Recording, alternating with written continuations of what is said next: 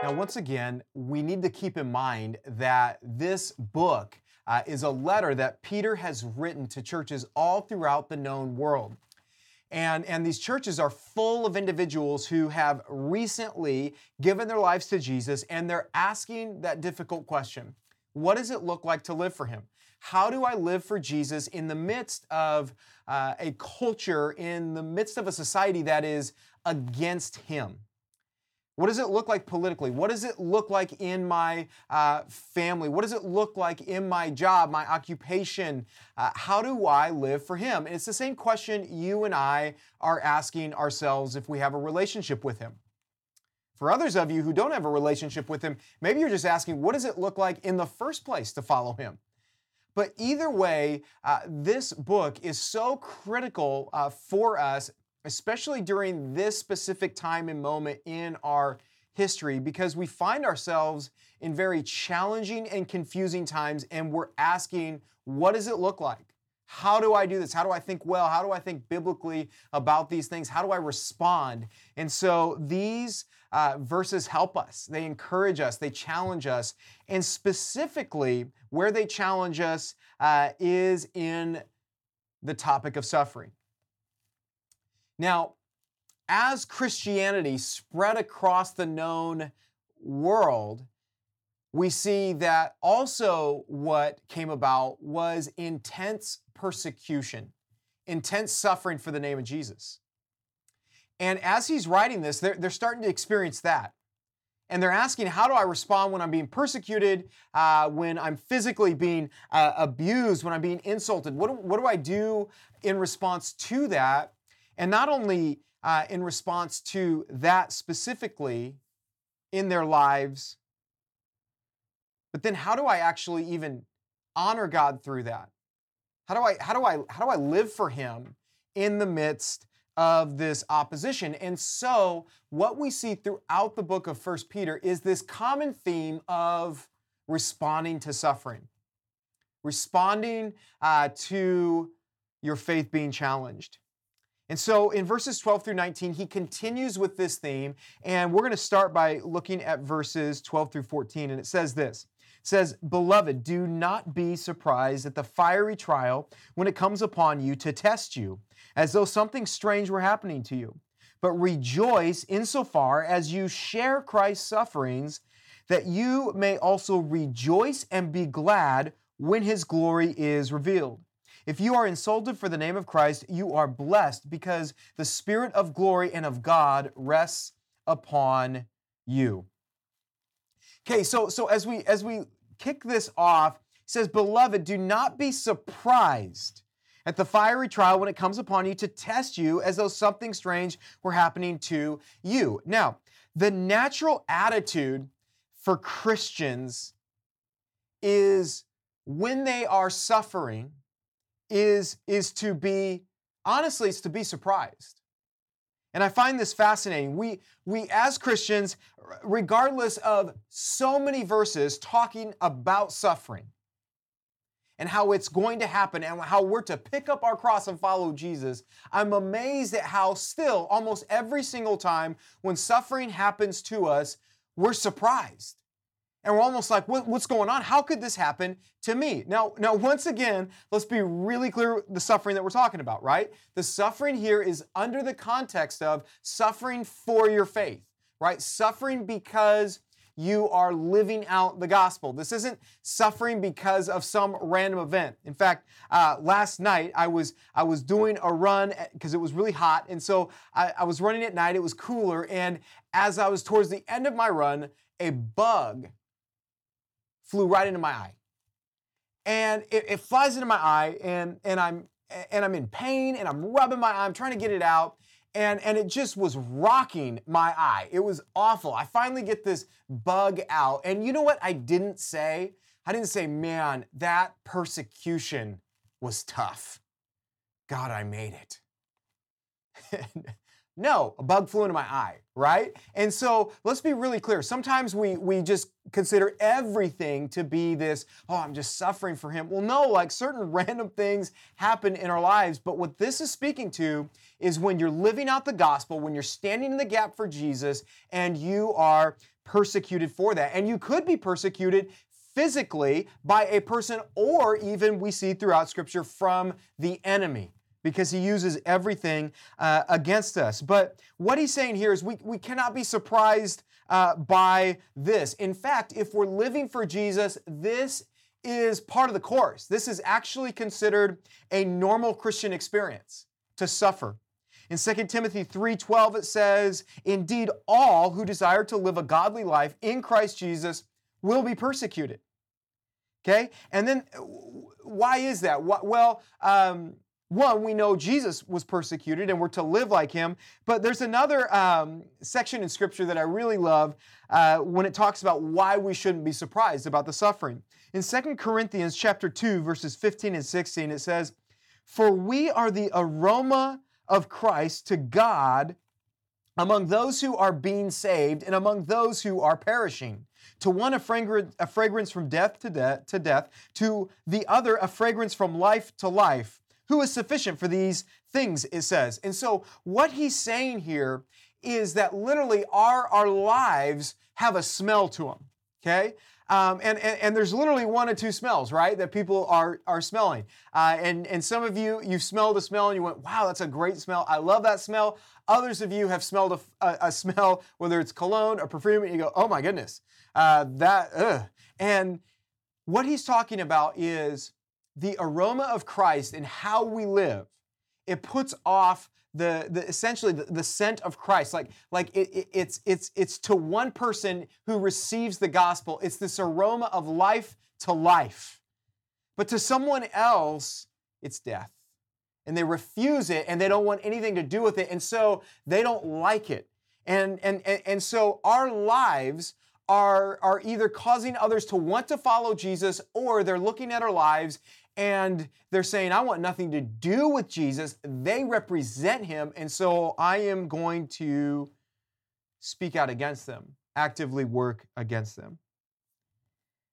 And I think that for many of us, we're surprised when we do suffer for our faith, because honestly, we don't live out our faith that often. I think for a lot of us, we live very convenient. We live a very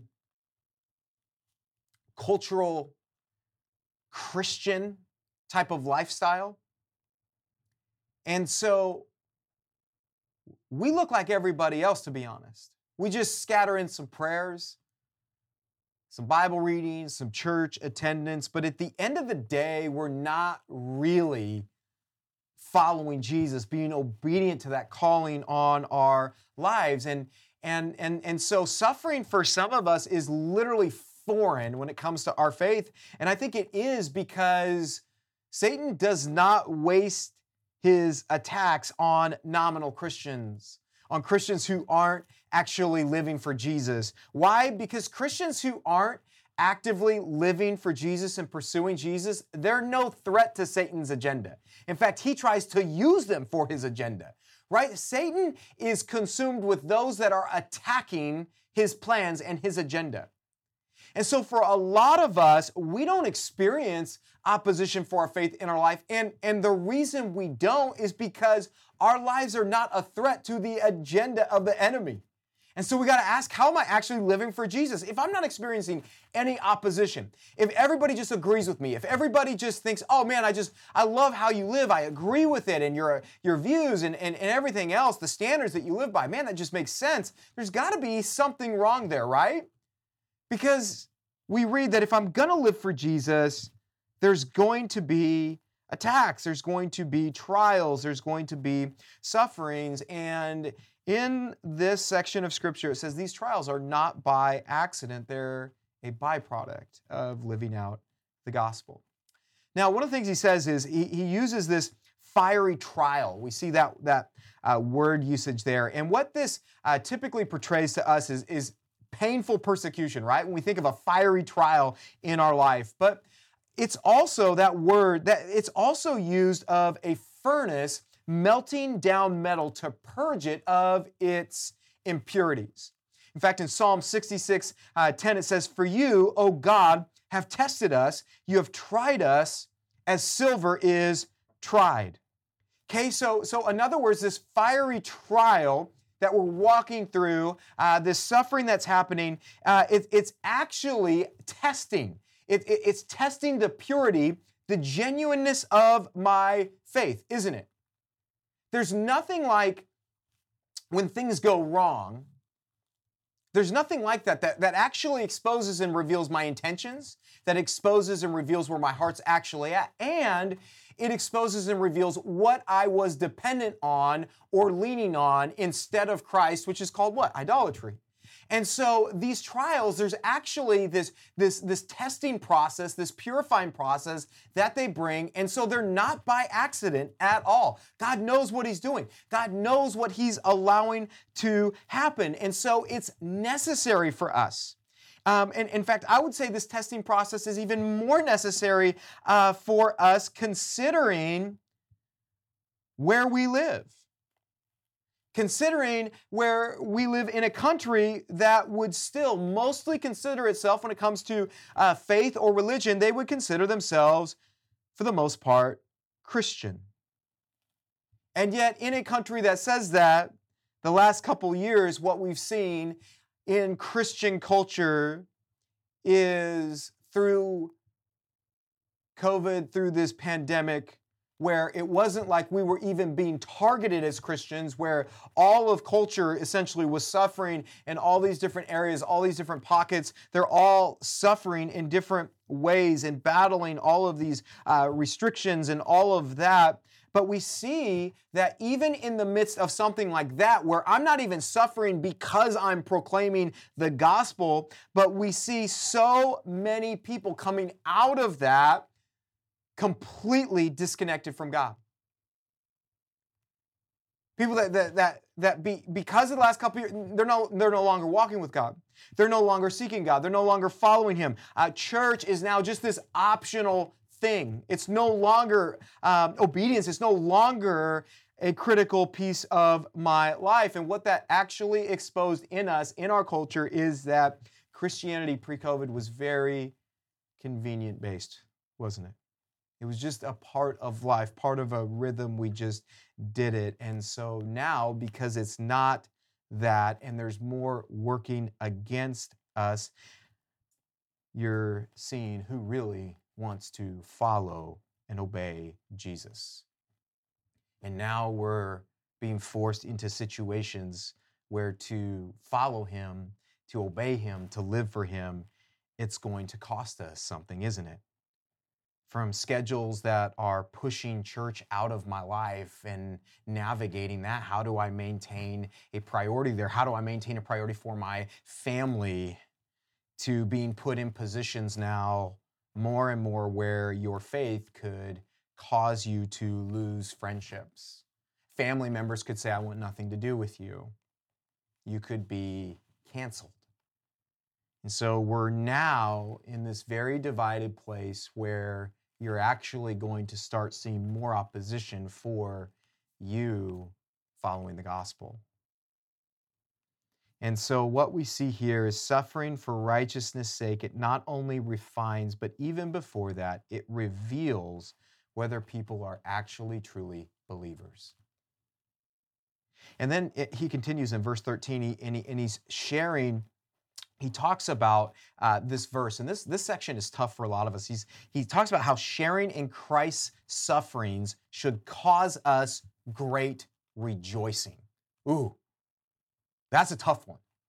I get asked a lot about that, and I see that verse used and abused in a lot of different ways. But look at Matthew 5:10 through 12. These are Jesus' words. He says, "Blessed are those who are persecuted." He says, "Blessed are those who are persecuted for righteousness' sake, for theirs is the kingdom of heaven.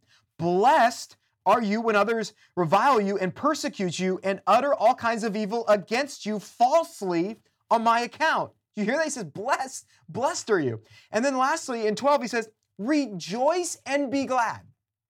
Rejoice and be glad, for your reward is great in heaven. For so they persecuted the prophets who were before you.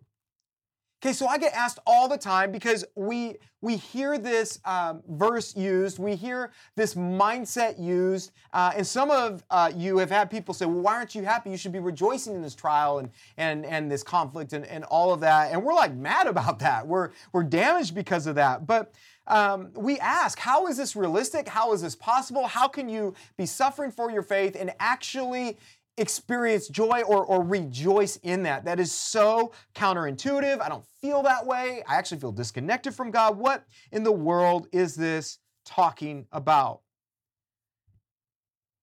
Well, let me bring clarity to that. Because we have to understand what he's specifically addressing when he says rejoice in this. What he's saying here is we rejoice in how the suffering connects us to Jesus. That's what he's saying. So if I'm suffering for my faith and someone maybe that I love is against me now and saying these things and all that, or someone wants nothing to do with me, or I actually experience maybe physical attack or even maybe a sickness or something designed to rob me of my faith. I don't just go, oh my goodness, yay, I get to walk through this. That's fantastic. No, that's not the joy here. The joy, the rejoicing, comes from how this connects me to Jesus like nothing else can. Are you hearing me on that? You guys, I want you to think about your life as a whole right now. Oftentimes, the people closest to us are people who we've gone through some really painful seasons with.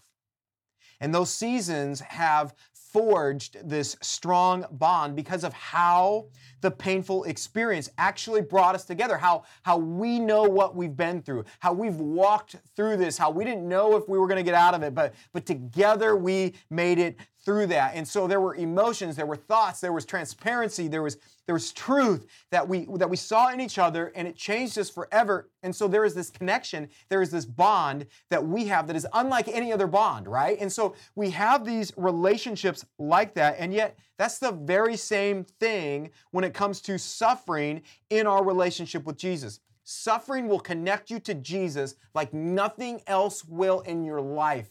And so the rejoicing, once again, isn't that like, oh, my life just is awful right now. No, it's that in this trial, God is connecting me to his Son in a way that nothing else could. And that's it, right? That's all I should want in this life, is to be as deeply connected to Jesus as I can be. I am called to follow him. And so anything that is going to bring me closer to him, I've got to be excited about that, right? I'm actually thankful for it. And you're thankful for it in every other area of your life, but it's really tough when we can actually get to the place where that's our view of suffering for him. And yet all throughout the New Testament, we see Paul thankful, rejoicing for what the suffering is doing. As you study and you look at martyrs all throughout time, you see this common theme. And then he says, if we can rejoice while suffering now, how much more will we rejoice when Christ's glory is revealed? And when he says Christ's glory is revealed, he's talking about when Christ comes back. So those who share in his sufferings now will also share in his glory then.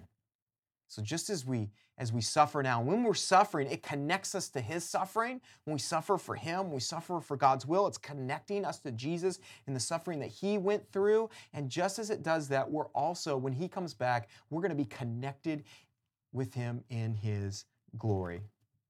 And then he says in verse 14, if you are insulted for the name of Christ, he says, you are blessed. Blessed not only because of the eternal reward you will receive, but for the present blessing because the Spirit of glory and of God rests on you. That's what it says. See, we know from Scripture that the Spirit, the Holy Spirit, the Spirit of God indwells every child of God the moment they receive Jesus as their Lord and Savior. But what we read here is that He rests in a special way upon those who are completely committed to Christ. In other words, walking out their salvation even through the suffering that they're facing. And it's those people who are living out their faith in the face of suffering that we see this special commitment, this special resting that happens from the Spirit on our lives. And it's those people who are living that way, walking through that suffering, that know the presence and the power of the Spirit of God. And so when we see this word, when it says rests on us, it's meaning to give relief, refreshment, and it's talking about, that's what it brings specifically under the context of suffering for the gospel. So the Spirit is gracious. He gives us endurance, understanding, relief, and just fruit that flows from His goodness and His kindness. And it's that kind of refreshment and that kind of divine power that we see came upon Stephen, the first recorded martyr. We see in Stephen's life actually that while he's physically being destroyed, he's being stoned by people. They're killing him. They're executing him. And even in the midst of that physical pain, it says he had a face like an angel, and he's praying to God in this incredible way. And he's praying even for the people doing that to him. And what we see is the power, the divine presence of the Spirit in his life in that moment, giving him the ability to withstand that. And so the Spirit, and I know we're like, Spirit, I pray that you would, through your power, you would remove all of this, but sometimes it's just giving us endurance. Sometimes it's moments of refreshment, moments of reprieve where we just feel like, okay. But He does that for us. And then in verses 15 through 18, it says, "But let none of you suffer as a murderer or a thief or an evildoer or as a meddler. Yet if anyone suffers as a Christian, let him not be ashamed, but let him glorify God in that name. For it is time for judgment to begin at the household of God, and if it begins with us, what will be the outcome for those who do not obey the gospel of God? And if the righteous is scarcely saved, what will become of the ungodly and the sinner?" Okay, so what he talks about here in verse 15, but let none of you suffer as a murderer or a thief or an evildoer or as a meddler. And what he's talking about here is a Christian should never bring suffering upon themselves for wrongdoing. Okay, and he uses these specific things, right? Like they shouldn't be guilty of murder, of stealing, of evil in general, or of meddling, right? What's meddling? Well, meddling is what? Meddling in other people's business. In fact, in 1 Thessalonians 4:11, Paul says, and to aspire to live quietly and to mind your own affairs, is what he says. Mind your own affairs, okay? And so what we see, and man, some of us struggle with that, right?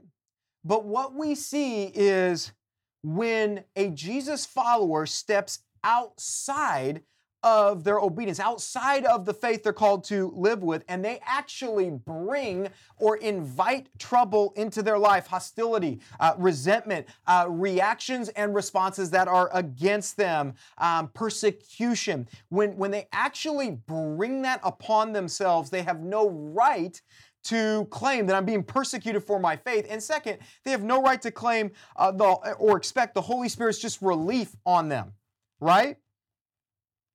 Okay, in other words, stop. If you're creating the opposition towards you, right? Outside of God's will. Now, what does this mean? This can look like multiple ways, right? Like this is me inserting myself into somebody's business who I've got no business being in their business, and yet I make it my business. So I jump in, I hear some people talking, I jump in there and maybe I'm judging them, I'm saying all these things to them, and then let's say they react negatively to me. And I come back to church and be like, oh my goodness, I'm being persecuted because they acted like this. Well, no, I instigated that. I'm the one who inserted myself into that and went at them. And so they're responding. That's not like spiritual persecution. That's me inviting that. If I do something, if I'm very hypocritical at my work and I keep talking about Christ and my relationship with Christ, but let's say I'm stealing money. I don't work hard. I always show up late, right? And all of a sudden they're saying like, dude, you're full of it. What in the world? Like, I don't believe what you're saying in all of this. I can't come away from that going, oh man, they're just persecuting me because I love God. No, they're calling out faults in my life. They're calling out my hypocrisy. And so you guys, honestly, some of us are instigating the persecution we're experiencing. We're generating it by our actions, whether it's actual evil actions, whether it's like jumping into all of these other people's businesses and all of that, jumping into these online arguments, all of these things that we can do. And he's saying, stop it. Stop that. But then in verse 16, he says, there's no shame or disgrace if anyone suffers as a Christian, and so glorify God as a Christian. And then he continues, and he has a similar theme here in 17 and 18. And what he does in 17 and 18 is Peter contrasts the suffering of God's people in this life with the suffering of the wicked for all of eternity. Okay, now the time, he says, has come for judgment to begin at the house of God. That's what he says. And so the time referred to here when he says the time has come this is the church age, right? This is from Pentecost to the return of Christ. This is the time we're actually living in. And he says the time is now. And then he says the house of God. And as he says house of God, he's referring to the church. And so the church during this church age is undergoing judgment by the unbelieving world, right? So as the church models Christ, lives for Christ, and influences culture for Christ, there's pushback, there's judging, there's suffering, there's tribulations, all those things, right? And so he's saying that's going to happen. Believers are experiencing suffering now, just as Jesus did when he was on earth. And so then what in response to that is going to be the fate of those who don't obey the gospel, who don't respond? And he continues that thought in verse 18. In fact, in verse 18, he's quoting from Proverbs 11:31, where it says, if the righteous is repaid on earth, how much more the wicked and the sinner?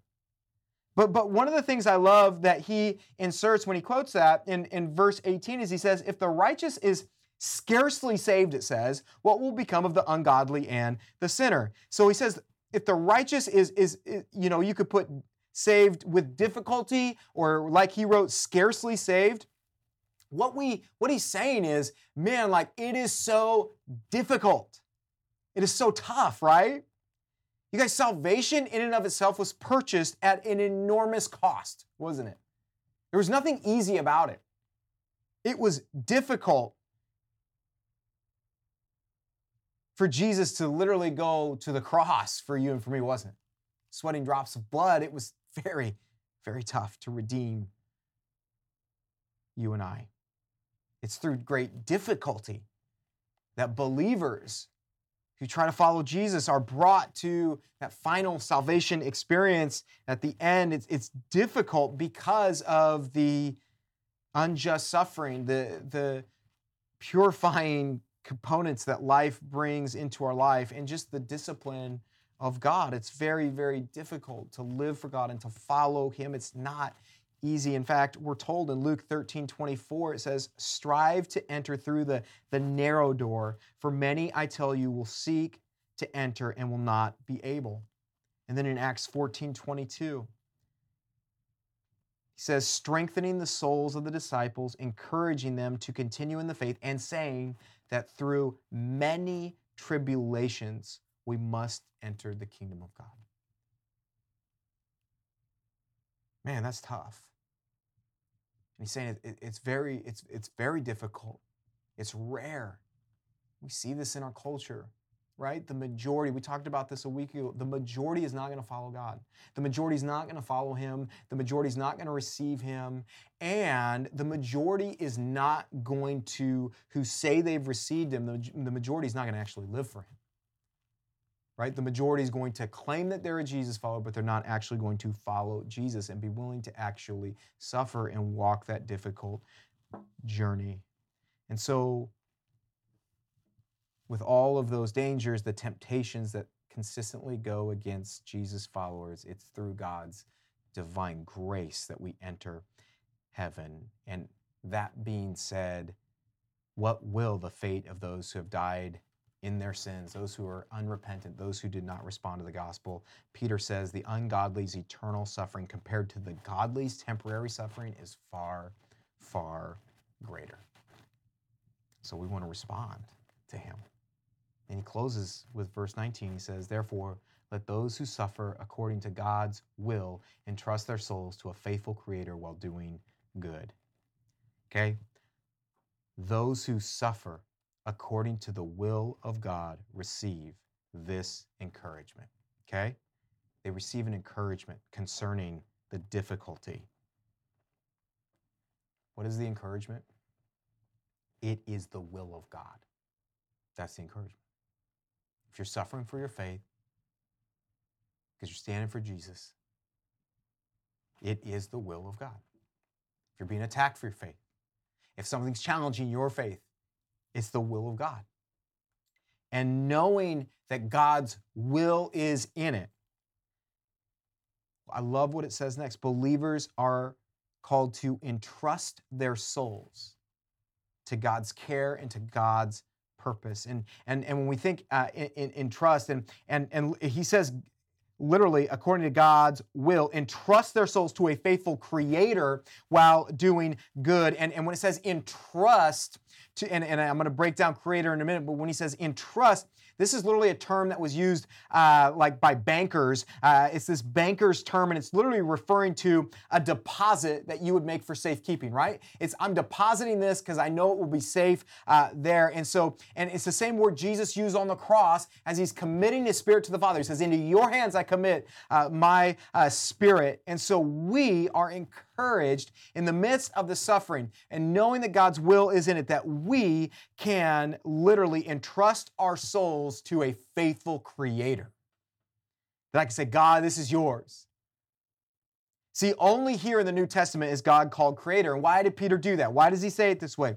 It's because he's highlighting the fact that God is the author of everything, the designer of all that is, the one who sustains. It's his creation that will achieve his purposes that he's designed for it to achieve, and he will bring to pass what he wills, and only he is completely trustworthy. Amen?